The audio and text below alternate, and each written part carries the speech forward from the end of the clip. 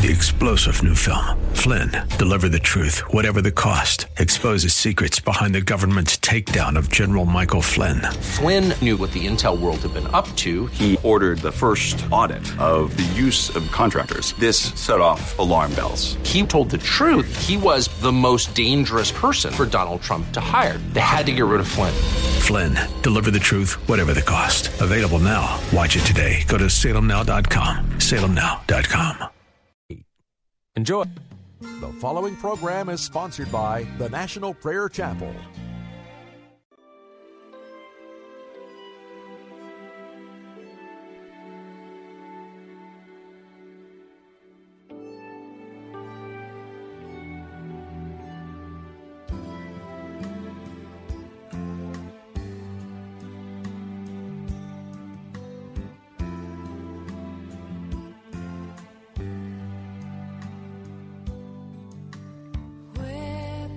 Go from your spirit. How could I hide from your eyes? Why would I wander away from you, knowing that you are so wise? If I take the wings of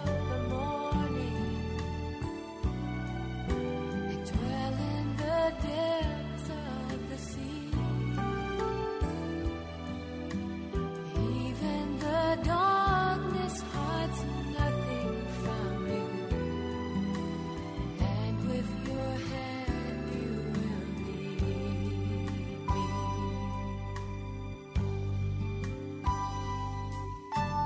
For you did knit me together,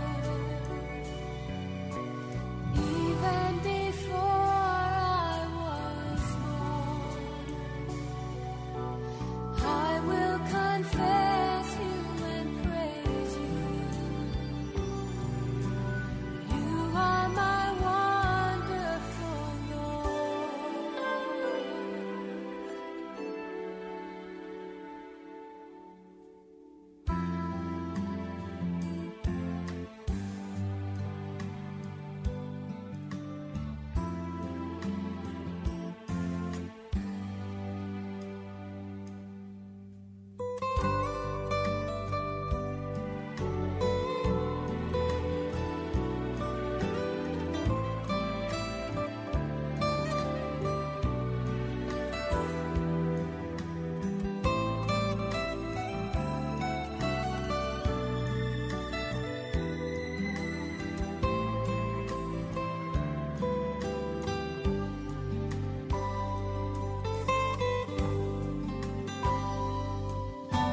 For you did knit me together, even before I was born. I will confess you and praise you. You are my wonderful Lord.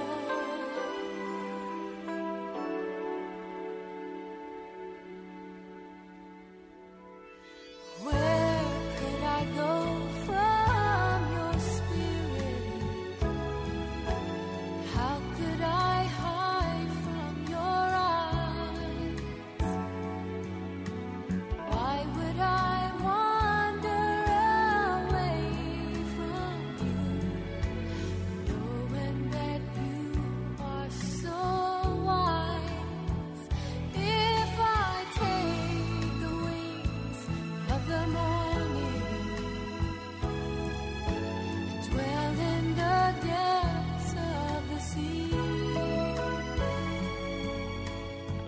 even the darkness hides nothing from you, and with your hand you will lead me.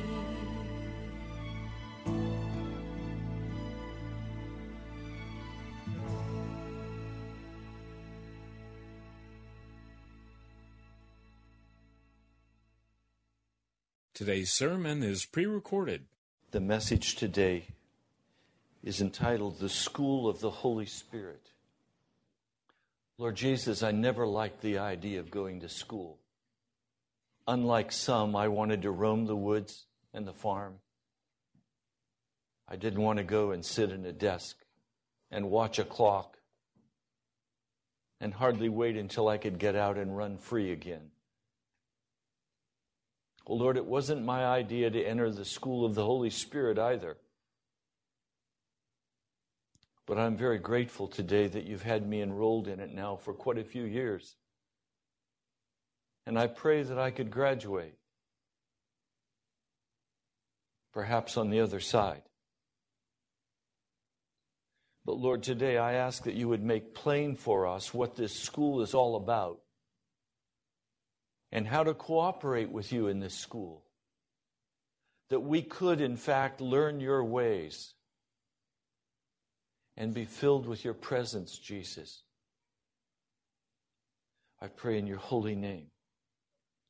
Amen. As children of Adam and Eve, we learned immediately upon birth that we were free and we could make our own choices and our own decisions. We learned very quickly what we enjoyed and what we liked and what we didn't like. And we saw life as a smorgasbord poured out before us, and we could go to the table and select whatever we wanted to select. On Friday nights, I have this beautiful smorgasbord of food that everybody brings, and it's all laid out so nicely. And it's very interesting to me to watch people come in and see what they immediately reach for. Some immediately reach for the veggies. Some immediately reach for the chocolate candy. Some go for the entree. The beautiful entree this week of noodles and all kinds of good things mixed together. Some people immediately went to that, while others immediately went to the cookies. You can learn a lot about yourself by looking at what you go after at the dinner table. Now, I'm one of those who would just as well sit down and say, would you please serve the dessert first? And if I have room, I might take some vegetables. God has been disciplining me so that I no longer sit down and have the dessert first. In fact, I usually don't even eat desserts. I've finally made the decision one day a week I will allow myself one dessert. Why? Because I've learned what it does to my body, and I've learned what the price is I must pay if I fill myself with sugar. I mean, watch little kids. Before dinner, and Daddy wants to give them a cookie. And they go crazy. And Mom and Dad are wondering, why are my kids going crazy? Well, you just jacked them up high on sugar. It's poison. So, through discipline, through watching our bodies, we learn. In the school of the Holy Spirit, the same is true. Now, let me try to lay this out simply but plainly in just a few words, and then I'll expand on it. The school of the Holy Spirit begins to teach us to join Jesus in what He's doing and stop asking Him to join us in what we're doing. The school of the Holy Spirit teaches us to participate in what Jesus is doing and not to ever ask Him to join us in what we're doing. And way too many years and months have gone by in my life where I have thought of something wonderful to do for God, and then gone and started doing it and asked Jesus if He would come and bless it. And in His great mercy, He has on occasion come and rescued me out of that by blessing it. But usually, when I start the day and I say, Jesus, would you please go with me today wherever I go? Would you bless me today in whatever I need to be about to fulfill my responsibilities? I can hear the echo. No. You either go with me or you go alone. Wait a minute. Shouldn't I be free? Is that fair? Shouldn't Jesus accompany me in the business of my life and help me fulfill the responsibilities that I have in my life? Shouldn't Jesus do that for me? Isn't he my best friend? No. He's the King of Kings and the Lord of Lords. He's the majesty of heaven. You either go with him or you go alone. That's the fundamental principle underlying this whole message of the school of the Holy Spirit. That school is where we begin to learn how to cooperate with God and go where God is going and not go do our own deal and then get in a mess and say, oh, Jesus, see how bad this is. Please come rescue me, Jesus. And in his grace and mercy, many times he'll come and rescue you.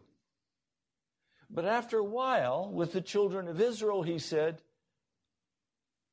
why don't you go ahead and pray to the gods that you've followed into that place? Ask them to deliver you.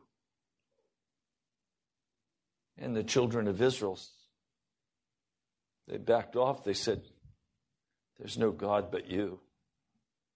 Well, wait a minute. I thought you went charging out on your own, and you said you were going to do this, and now you've gotten yourself in a mess, and now you want me to rescue you, the Lord says?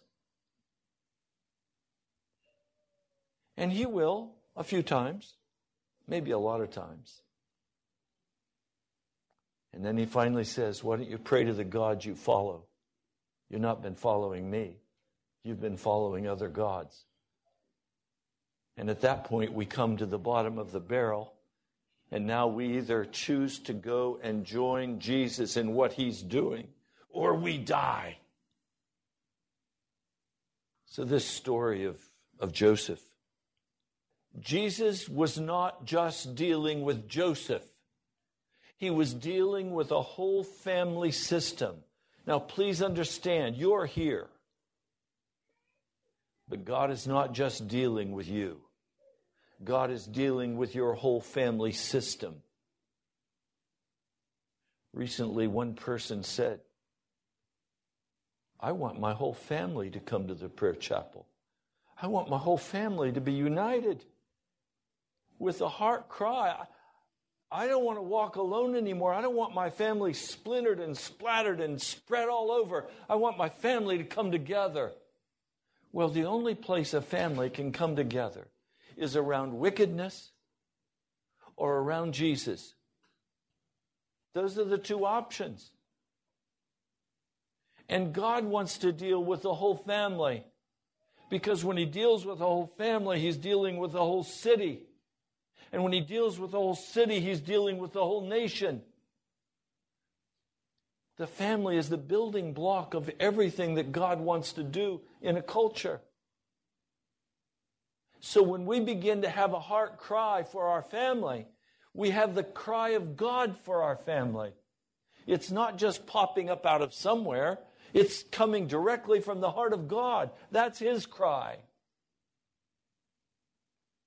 When the brothers betray Joseph, they grieve Father Jacob. The family is now splintering apart. And if God does not intervene, there will be no children of Israel left. They will be assimilated into the wickedness of the age. They will become like the Canaanites and like the Egyptians. So God has to begin to do something. First, Judah goes off by himself. Judah? Wait a minute. It's from the tribe of Judah that the kings are to come forth. Jesus is the Lion of the tribe of Judah. So here's Judah leading the family, going off to another city, finding a pagan woman to marry, and bearing 2 children. The family is breaking apart. Everybody is going their own way. And God looks down and he sees these two children who have grown up into wicked men. And he says, I'm not going to allow this. I want my children of Israel together. And I'm preparing a womb for them. And I'm going to birth a nation. And my son is going to come forth out of Judah. So he puts to death both sons. He takes their lives. Judah is now left. His wife has died. His two sons have died, and he's back to zero. And what's he going to do? He finds a prostitute. Typical of a pagan man.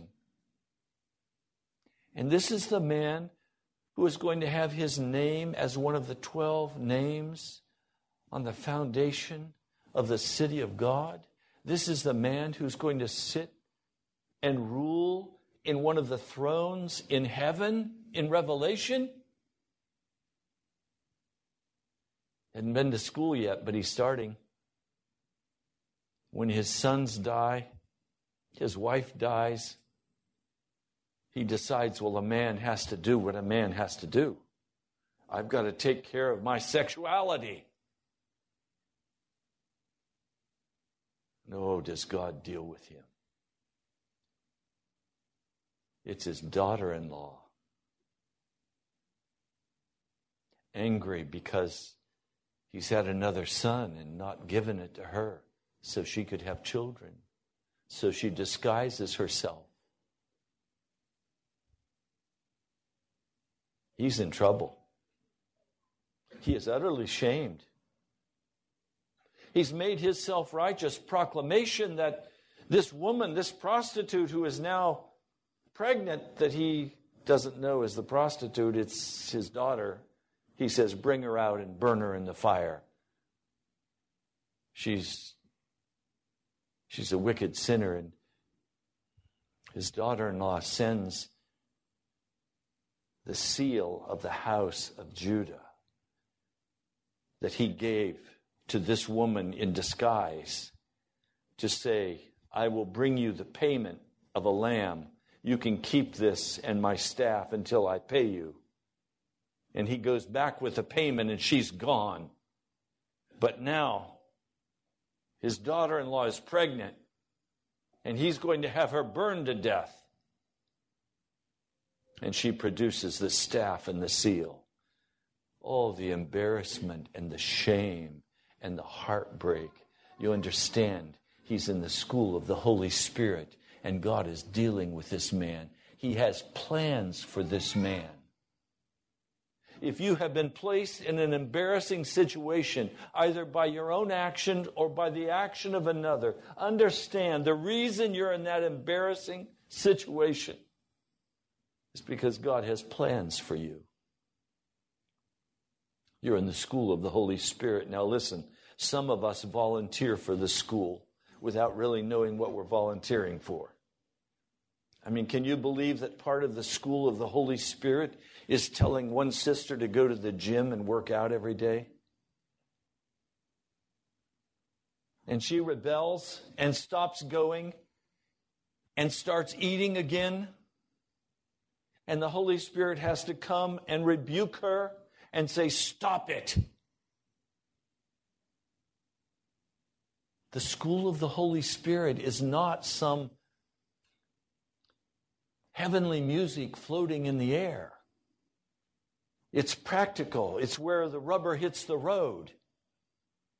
He wants to call us out of sickness. He wants to call us out of bitterness. He wants to call us out of choosing our own way. And he wants to outline for us the steps he wants us to take. And they are bloody steps. They are not easy. But they are the school of the Holy Spirit. Part of what I've been very pleased with at the National Prayer Chapel in recent months has been a great increase in vulnerability as we've been free to talk about and cry about the struggle of following the Holy Spirit. And recognize that all of us in this church are in the boot camp of the Holy Spirit. And He is not done with us. And I praise His name for that. And yet rebellion rises up in our hearts, and we've said, I thought this walk with Jesus was supposed to be a smooth walk. I don't think so. John Bunyan says, you go up the hill of difficulty, and when you achieve the top of the hill of difficulty, the road dips down into the valley of humility. You get through the valley of humility, and you enter then into another valley called the valley of the shadow of death.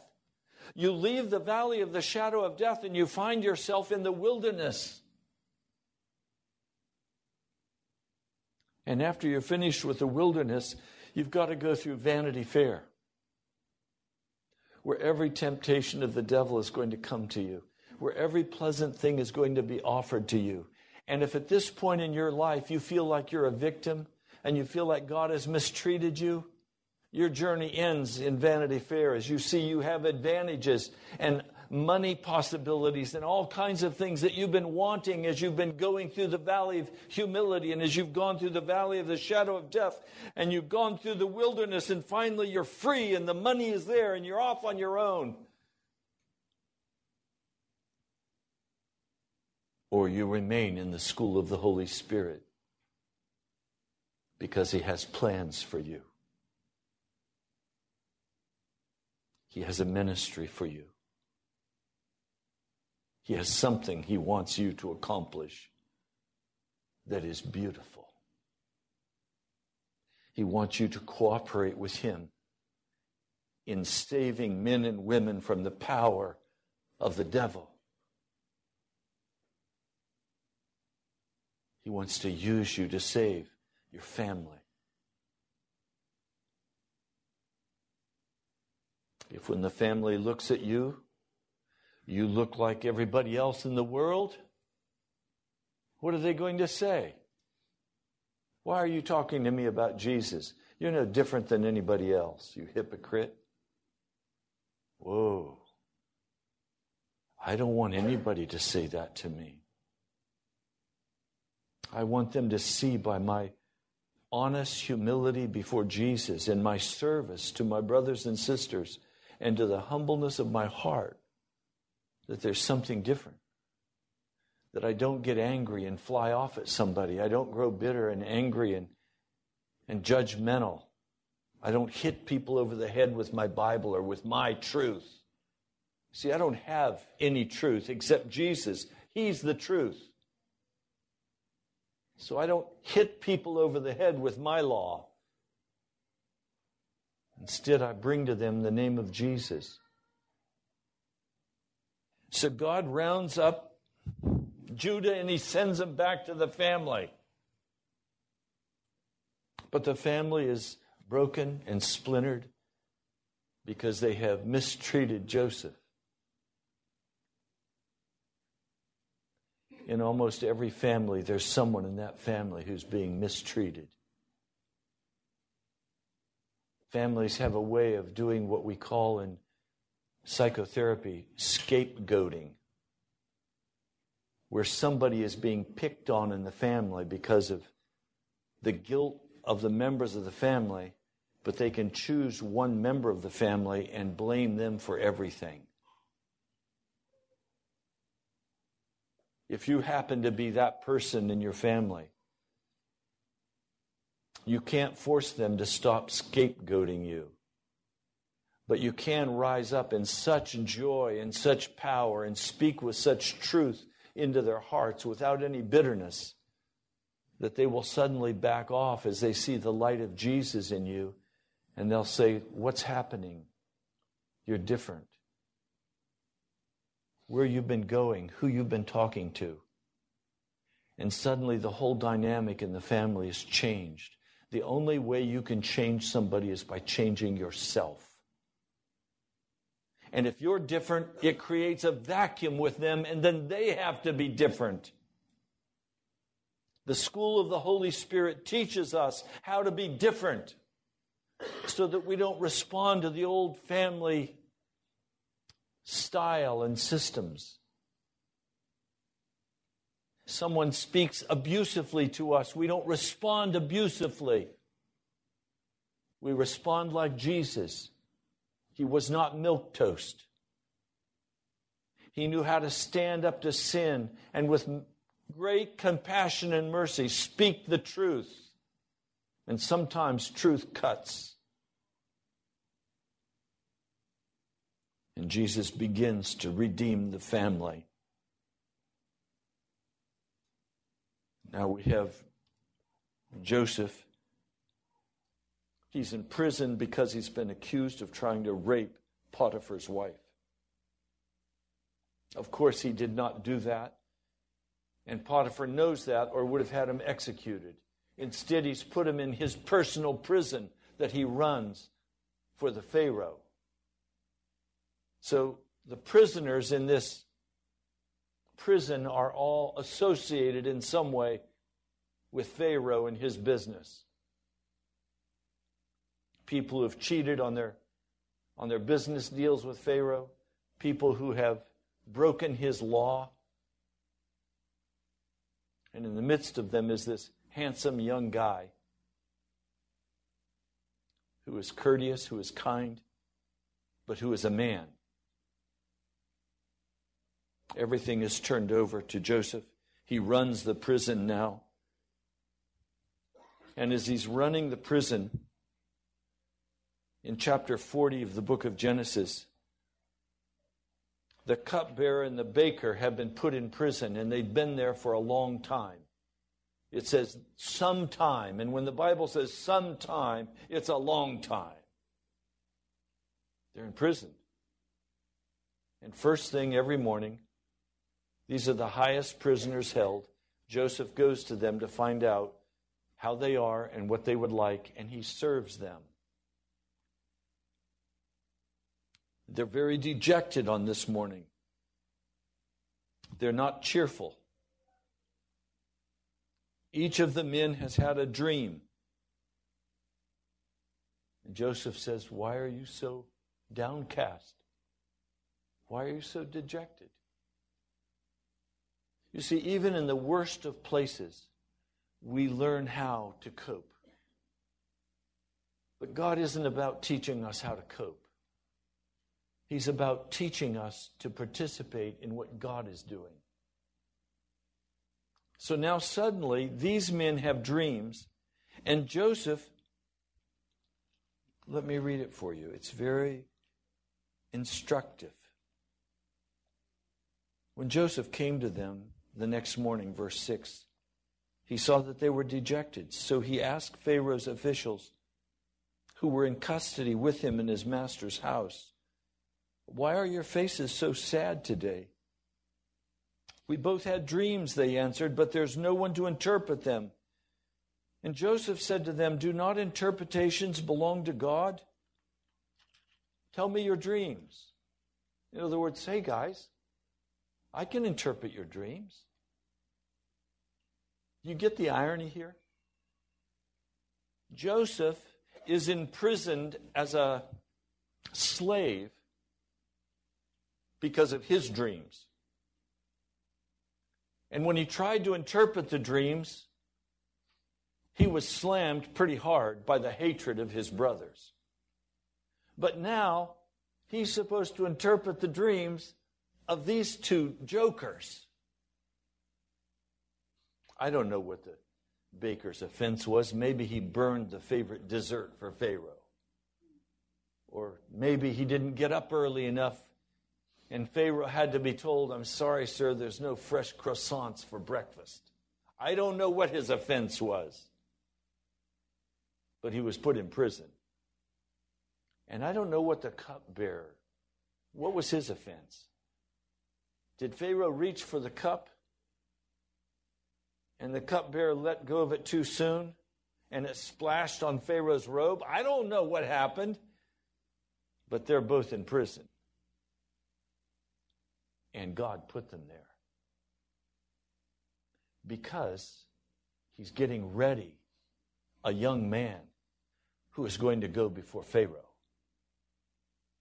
Now let me tell you a secret. It's not a pretty secret, it's an ugly secret. When you are in the school of the Holy Spirit, God will use other people to shape and mold you for the work he wants to do, and it will cost often a great deal for those people who are being used. And they don't even know what's going on. When you make a decision that you're going to give your life to Jesus Christ and you're going to follow him, other people are going to be hurt by that decision. They're not going to have their whims fulfilled. They're not going to have what they think they want because God is doing something with you and you're impacting them. Is that fair? It's only a child that says it's not fair. By the time we're adults, we were supposed to learn that nothing is fair. The whole system is rigged. It's a chess game on multiple levels being played out between the devil and God Almighty. And if I hadn't been able to read the last part of the book of Revelation and find out who wins the chess match, I would be very tense. I would have no peace. Because sometimes as the game is played out, it looks like everybody's losing on God's side. Sometimes it looks like God's most precious people are dying because they committed to Jesus Christ. But by the grace of God, that death is only the first death. It's the second death we have to be concerned about, where there is no resurrection from the second death. There's just hell. So Joseph wants to hear the dreams. Listen, I saw a vine in front of me, and on the vine were 3 branches. As soon as it budded, it blossomed, and the clusters ripened into grapes. Pharaoh's cup was in my hand, and I took the grapes, and I squeezed them into Pharaoh's cup, and put the cup in his hand. This is what it means, Joseph said to him. The 3 branches are 3 days. Within 3 days, Pharaoh will lift up your head and restore you to your position, and you will put Pharaoh's cup in his hand, just as you used to do when you were his cupbearer. Now here's Joseph interpreting the dreams, and he has no clue that what he's really doing is learning how to hear God and give accurate interpretations. So here he is in the prison with a member of the household of Pharaoh, and is being taught how to speak the word of God with truth. You would not think that God would use a prison to train a man or a woman how to speak, to get ready to go before the President of the United States, would you? You'd think he would send them to a finishing school, teach them all the appropriate ways to speak and when to sit and when to stand and how to shake hands and how to walk. And that's what they teach diplomats, I understand. I don't think it's too successful in America anymore. No, he's in a prison. He's in a jumpsuit, maybe an orange jumpsuit. And he's standing before Pharaoh's servants, interpreting their dreams, because soon God's going to have him standing in front of Pharaoh, interpreting Pharaoh's dream. And he better not mess up when he's giving Pharaoh the meaning of the dream. Now, just so you begin to get a sense of what's going on,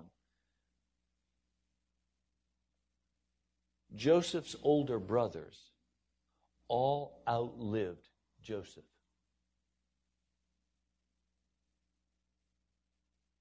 Joseph's daddy outlived, in numbers of years, Joseph. Joseph died an early death. Why? Well, his brothers were herding sheep. They had a pastoral life. Joseph was on the hot seat for years. Can you imagine if he had interpreted Pharaoh's dream as he did, and they had 7 years of plenty, and after 7 years of plenty, they had another 7 years of plenty? He would have been the laughingstock of the nation, and he would have been executed. So he had to go for 7 years storing away the food, building cities, doing everything necessary to prepare for that famine that he said was coming. But if the famine didn't come, and I'll bet you, Pharaoh was watching. Is the famine going to come or isn't it going to come? Can you imagine living under that kind of pressure? I can guess that Joseph would have said, could I just please go back and be a shepherd? I mean, if you look at David's life, King David was a shepherd boy. And God took him from being a shepherd boy and he put him in the palace of the king. He gave him one opportunity to shine and kill Goliath, and now everybody looks at this man. Great. The king gets jealous of him and tries to kill him. And now for the next years, he's going to be running constantly for his life because armies are chasing after him like hunters after a fox or a rabbit. All of it the school of the Holy Spirit. I don't know. If you have not already been enrolled in the school of the Holy Spirit, how do you feel about being enrolled? I hate to tell you all that by coming here, you enrolled in the school of the Holy Spirit. You're here. And you've given God permission to do in your life, or you haven't given it, but He'll take it anyway, to do whatever it has to do to prepare you for what He's planning to use you for in the redemption of your family and of this nation. The second man was not so blessed. And you see why that was necessary? He could not be called a prosperity prophet. He had to be a truth prophet. He had to call it as it was. He could not hide behind some positive affirmation. He had to speak the truth as God gave it to him. And this was not positive truth. He says, when the chief baker saw that Joseph had given a favorable interpretation, he said to Joseph in verse 16, I too had a dream. On my head were 3 baskets of bread. The top basket, there were all kinds of baked goods for Pharaoh, but the birds were eating them out of the basket on my head. This is what it means, Joseph said. The 3 baskets are 3 days. Within 3 days, Pharaoh will lift off your head and hang you or impale you on a tree. And the birds will eat away your flesh. Now the 3rd day was Pharaoh's birthday, and he gave a feast for all of his officials, and he lifted up the heads of the chief cupbearer and the chief baker in the presence of his officials. He restored the chief cupbearer to his position so that he once again put the cup into Pharaoh's hand, but he hanged the chief baker just as Joseph had said in his interpretation. In the midst of this, Joseph, still being concerned about himself and not recognizing that he was in the school of the Holy Spirit, please hear me now. If you do not recognize that God is totally in control of your life, and that what happens in your life is not by accident. That He is preparing you for what He wants to accomplish through your life. I need to say one thing as a total aside. Jan always prayed when we were praying in private, Lord, spend me as you choose. Let me be a blank check for you. Spend me any way you'd like to spend me. He chose to spend her on cancer. Jan didn't understand that. I didn't either. Because He had told us the things that He was going to accomplish in the ministry of the National Prayer Chapel. Wonderful revival things He shared with us. As the Lord made promises to me, I always included Jan as though the promise was for her also. That was a mistake. God was preparing something for Jan on the other side. You see, it's very easy for us to see our life as we might think wasting away. But our eternity has just begun. And all that we do on this earth and all that we learn in this journey is simply to prepare us ultimately for what we will do on the other side as we visit universes who want us to come and tell them the story of redemption. They want to hear the song of Moses and the Lamb. They want to hear from someone who actually felt the filth of the devil and overcame it by the blood of Jesus and was washed and made clean in that blood.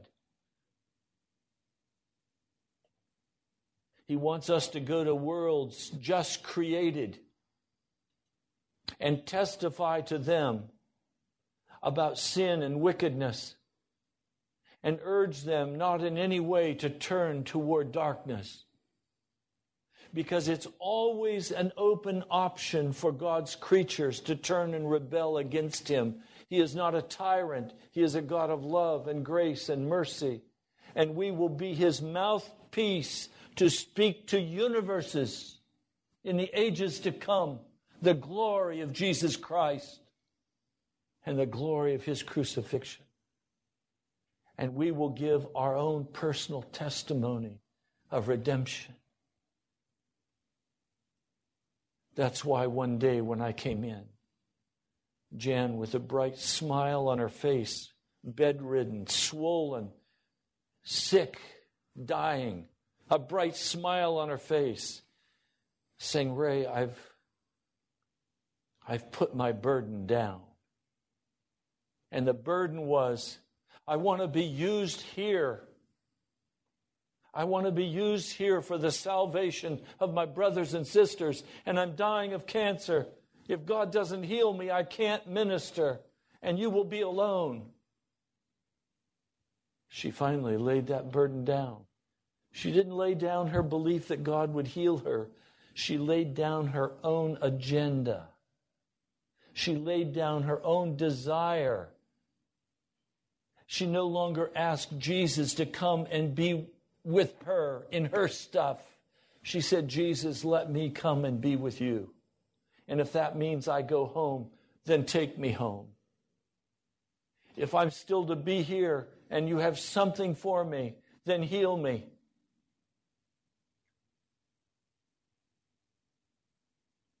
Do you understand how serious this journey is? And how determined the devil is that he's going to get you off track?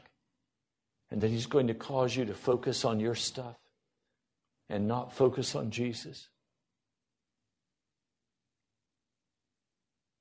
Some of you have filled your life so full of your activities that you have no time for Jesus.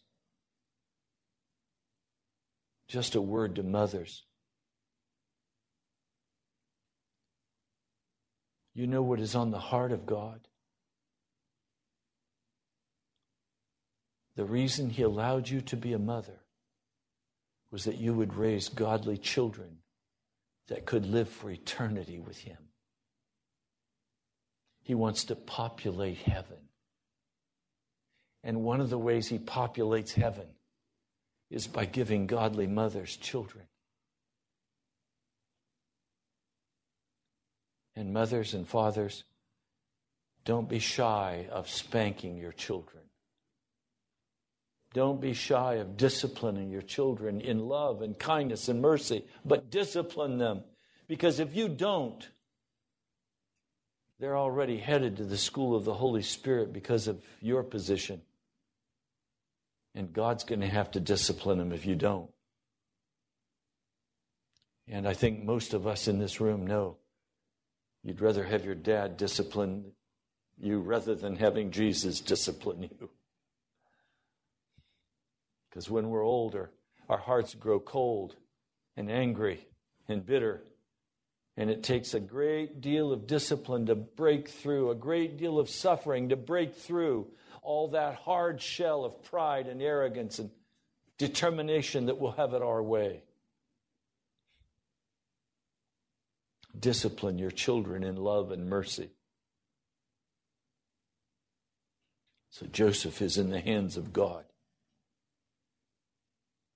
But in verse 14, he says, "But when all goes well with you, cupbearer, remember me and show me kindness. Mention me to Pharaoh and get me out of this prison.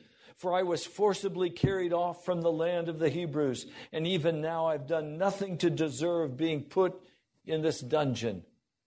He didn't think life was fair.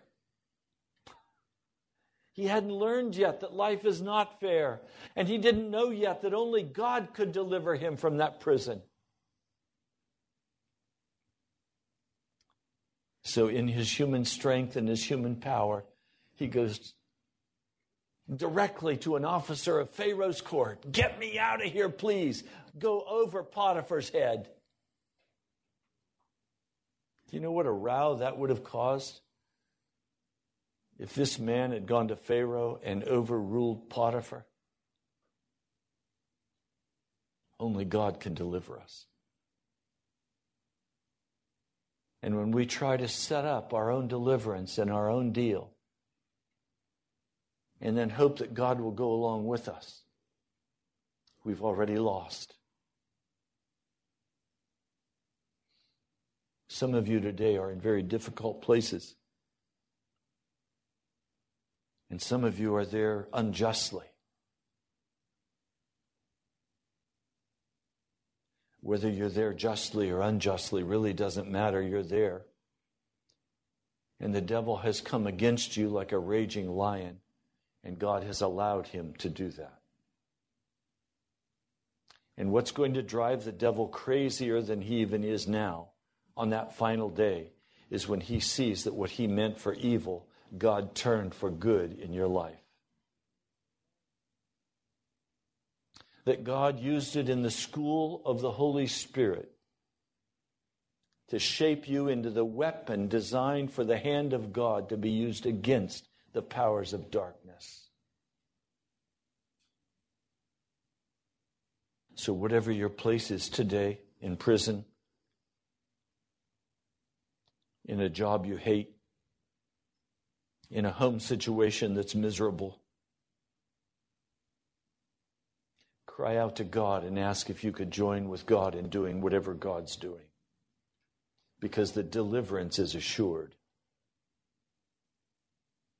Let's pray. I ask, Lord, today for strength for the journey. I ask that no bitterness or anger would rise in our hearts against those who would abuse us, or persecute us, or judge us.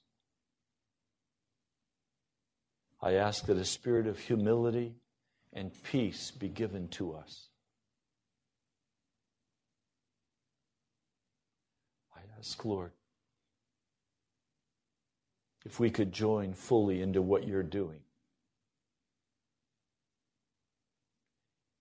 I asked, Lord, if we could come to town with you.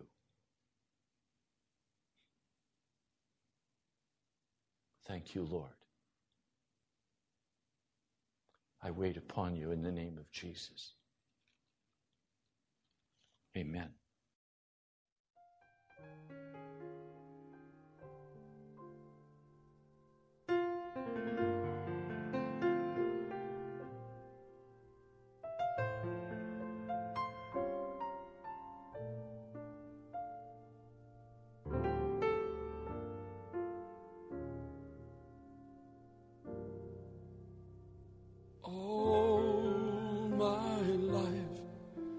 Was a truth I longed to see.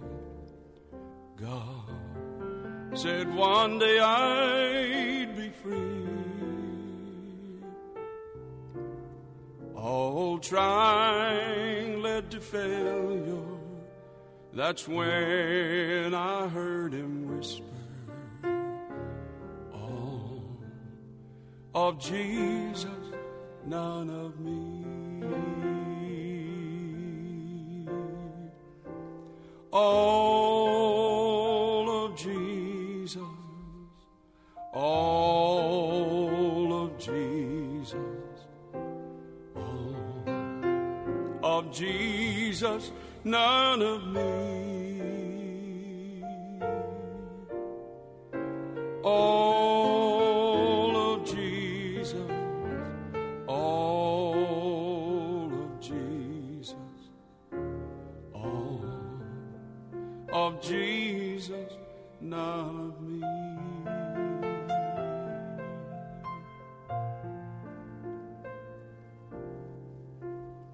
Oh, the glorious liberation and endless celebration when I found him in wondrous jubilee. Should you ask, I'll gladly tell you of the key to our salvation. All of Jesus, none of me. All of Jesus, all of Jesus, all of Jesus, none of me. All of Jesus, all of Jesus, all of Jesus, none of me.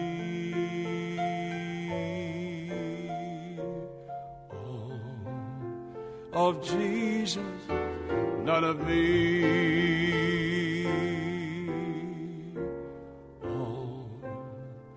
Of Jesus, none of me.